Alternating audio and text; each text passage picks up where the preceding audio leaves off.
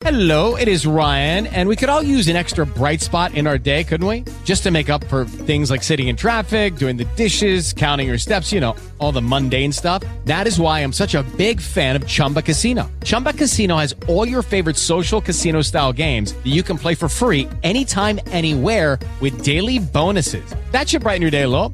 Actually, a lot. So sign up now at ChumbaCasino.com. That's ChumbaCasino.com. No purchase necessary. VGW Group. Void where prohibited by law. See terms and conditions. 18+. Blog Talk Radio. Hello, Blog Talk Radio listeners. I'm your hostess, Evangelist Wanda Clay, here with God's Sacred Word Bible Study, sharing chapters 12 through 13 and closing the book of 1 Corinthians. And since Paul wrote such long, lengthy letters giving directions for the church to regrow through the gospel, I will give you the basics of each chapter. And as always, we thank God for his guidance in his word. And we just pray that God fix all that is wrong around the world. I also want to thank Minister Joel Lewis and Granny for having me. And don't forget to check God's Sacred Word out on Facebook.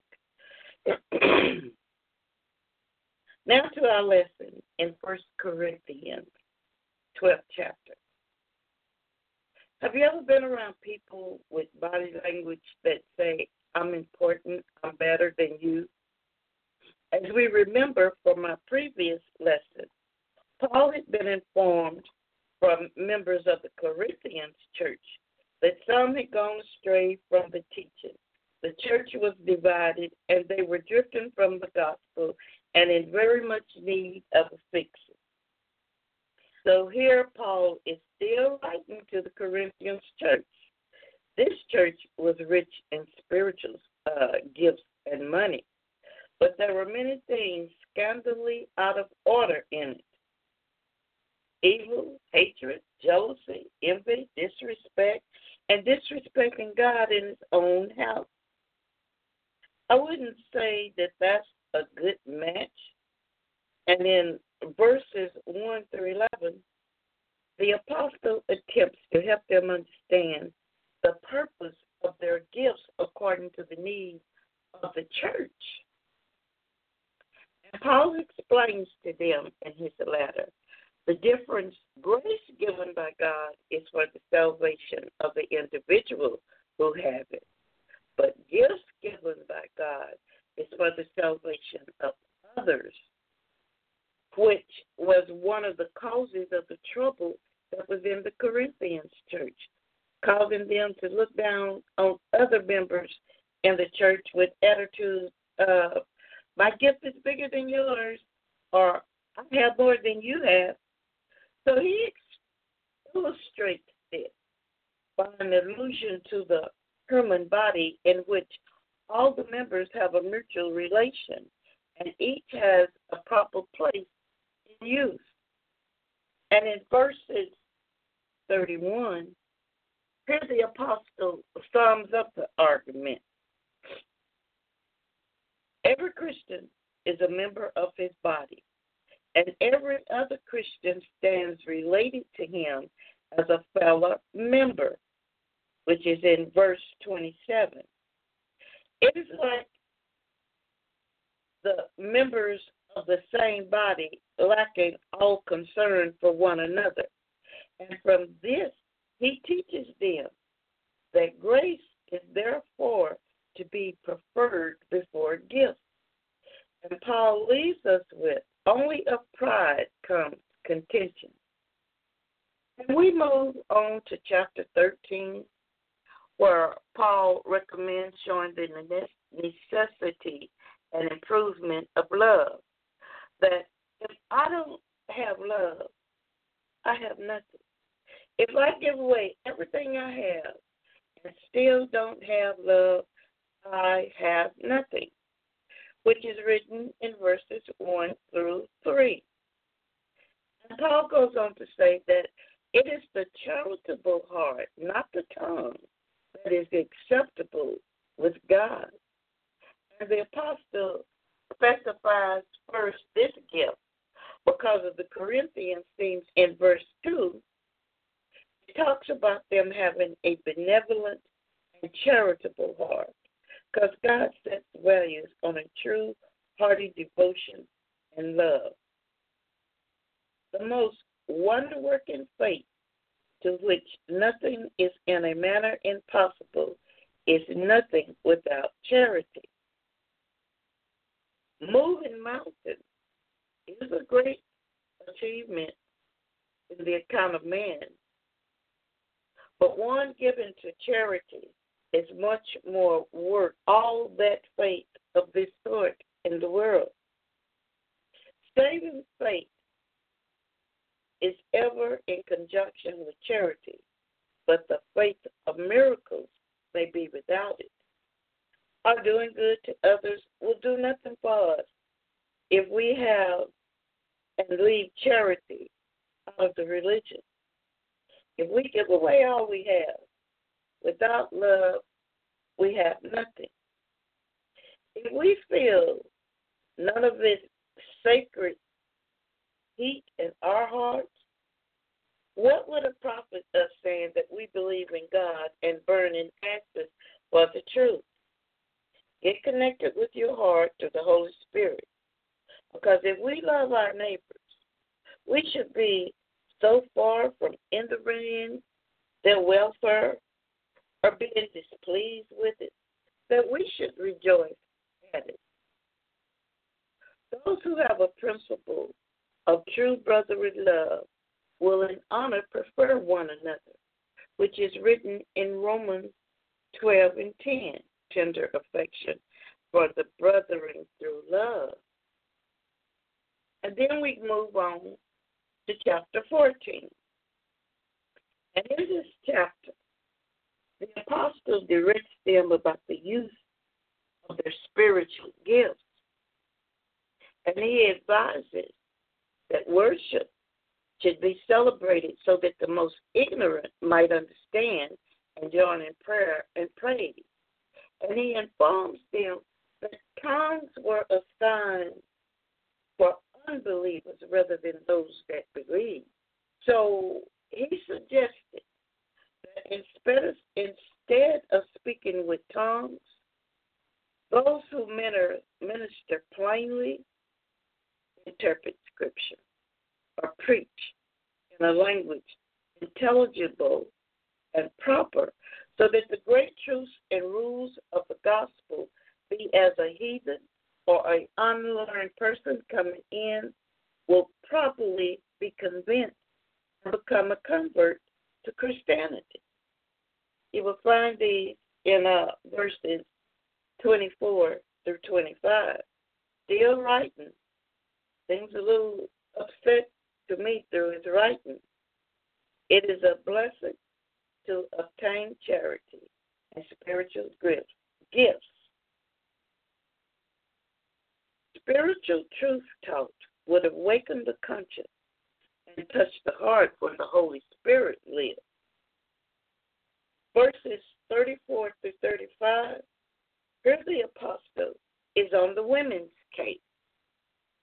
Silence on these women in public assembly, and to such a degree that they must not even ask questions for their own information of the church, but ask their husbands at home. Women sometimes did pray and prophesy in their assemblies, which the apostle in this passage does not simply condemn them, but he condemned the manner in the way they were doing such things. Among some of them was praying and prophesying with their heads uncovered, which in that age and time was throwing off the distinction of sexes and setting themselves on a level with that of men. The women weren't permitted to speak in the church, no praying, prophesying, preaching, or interpreting Scripture by inspiration, not even teaching. But Paul was still working with several women for the Lord. And some of these women had spiritual gifts in that age and time. So, should they have these gifts if it must never be publicly exercised? For this reason, some think that these general prohibitions were only for understood in common cases. But in my opinion, Paul told these women of the church to sit down and be quiet. Right now, your place is at home until the church, much confusion is solved in the church. Female ministers have always worked for the Lord and take care of our families back then and now. Our families play a huge role in what we do. Paul was simply putting the church back together. I feel it was a temporary statement as they had been working in the church before. Now, this is just my opinion. Now, back to Paul's opinion. And he tells them, male and female, that he rebukes the Corinthians for their extravagant pride and self-conceit, that they behaved in a manner all their own.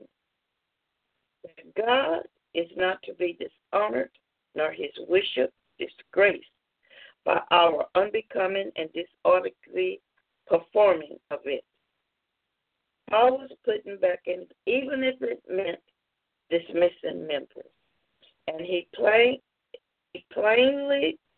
blamed them again for the disorder and confusion that they had brought into the church. And then we move on to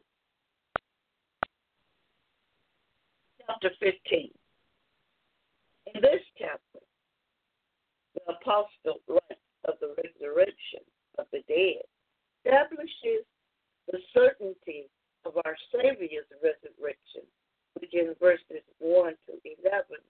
And he sets himself to refute those who said that there is no resurrection of the dead, which is in verses 12 through 19. From our Savior's resurrection, he established the resurrection of the dead, which is in 22 through 34. And he answered objection against the truth.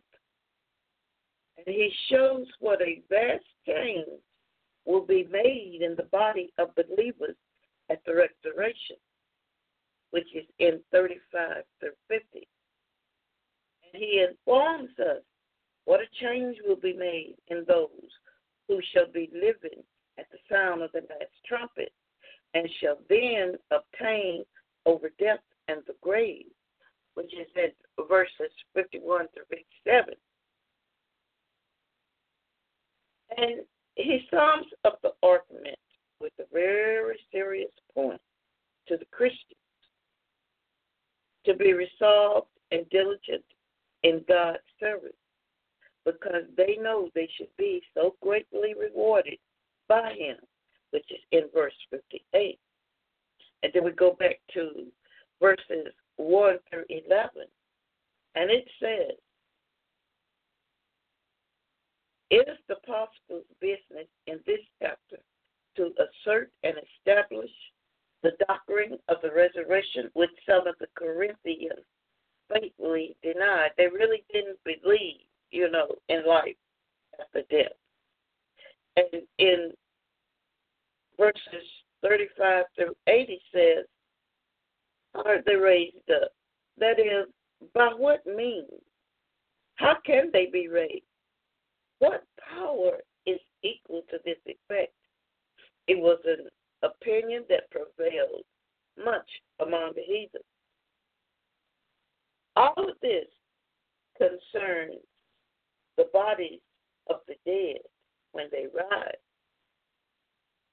will be so far changed that they would be fitted for the heavenly regions, and that they will be a variety of glories among the bodies of the dead when they shall rise. The dead shall not only rise, but shall rise gloriously changed.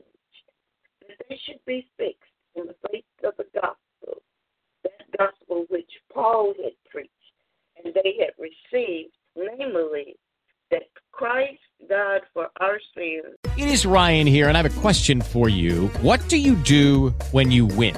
Like, are you a fist pumper, a woohooer, a hand clapper, a high fiver? I kind of like the high five, but if you want to hone in on those winning moves, check out Chumba Casino. At ChumbaCasino.com, choose from hundreds of social casino-style games for your chance to redeem serious cash prizes. There are new game releases weekly, plus free daily bonuses. So don't wait. Start having the most fun ever at ChumbaCasino.com. No purchase necessary. VGW Group. Void where prohibited by law. See terms and conditions. 18+.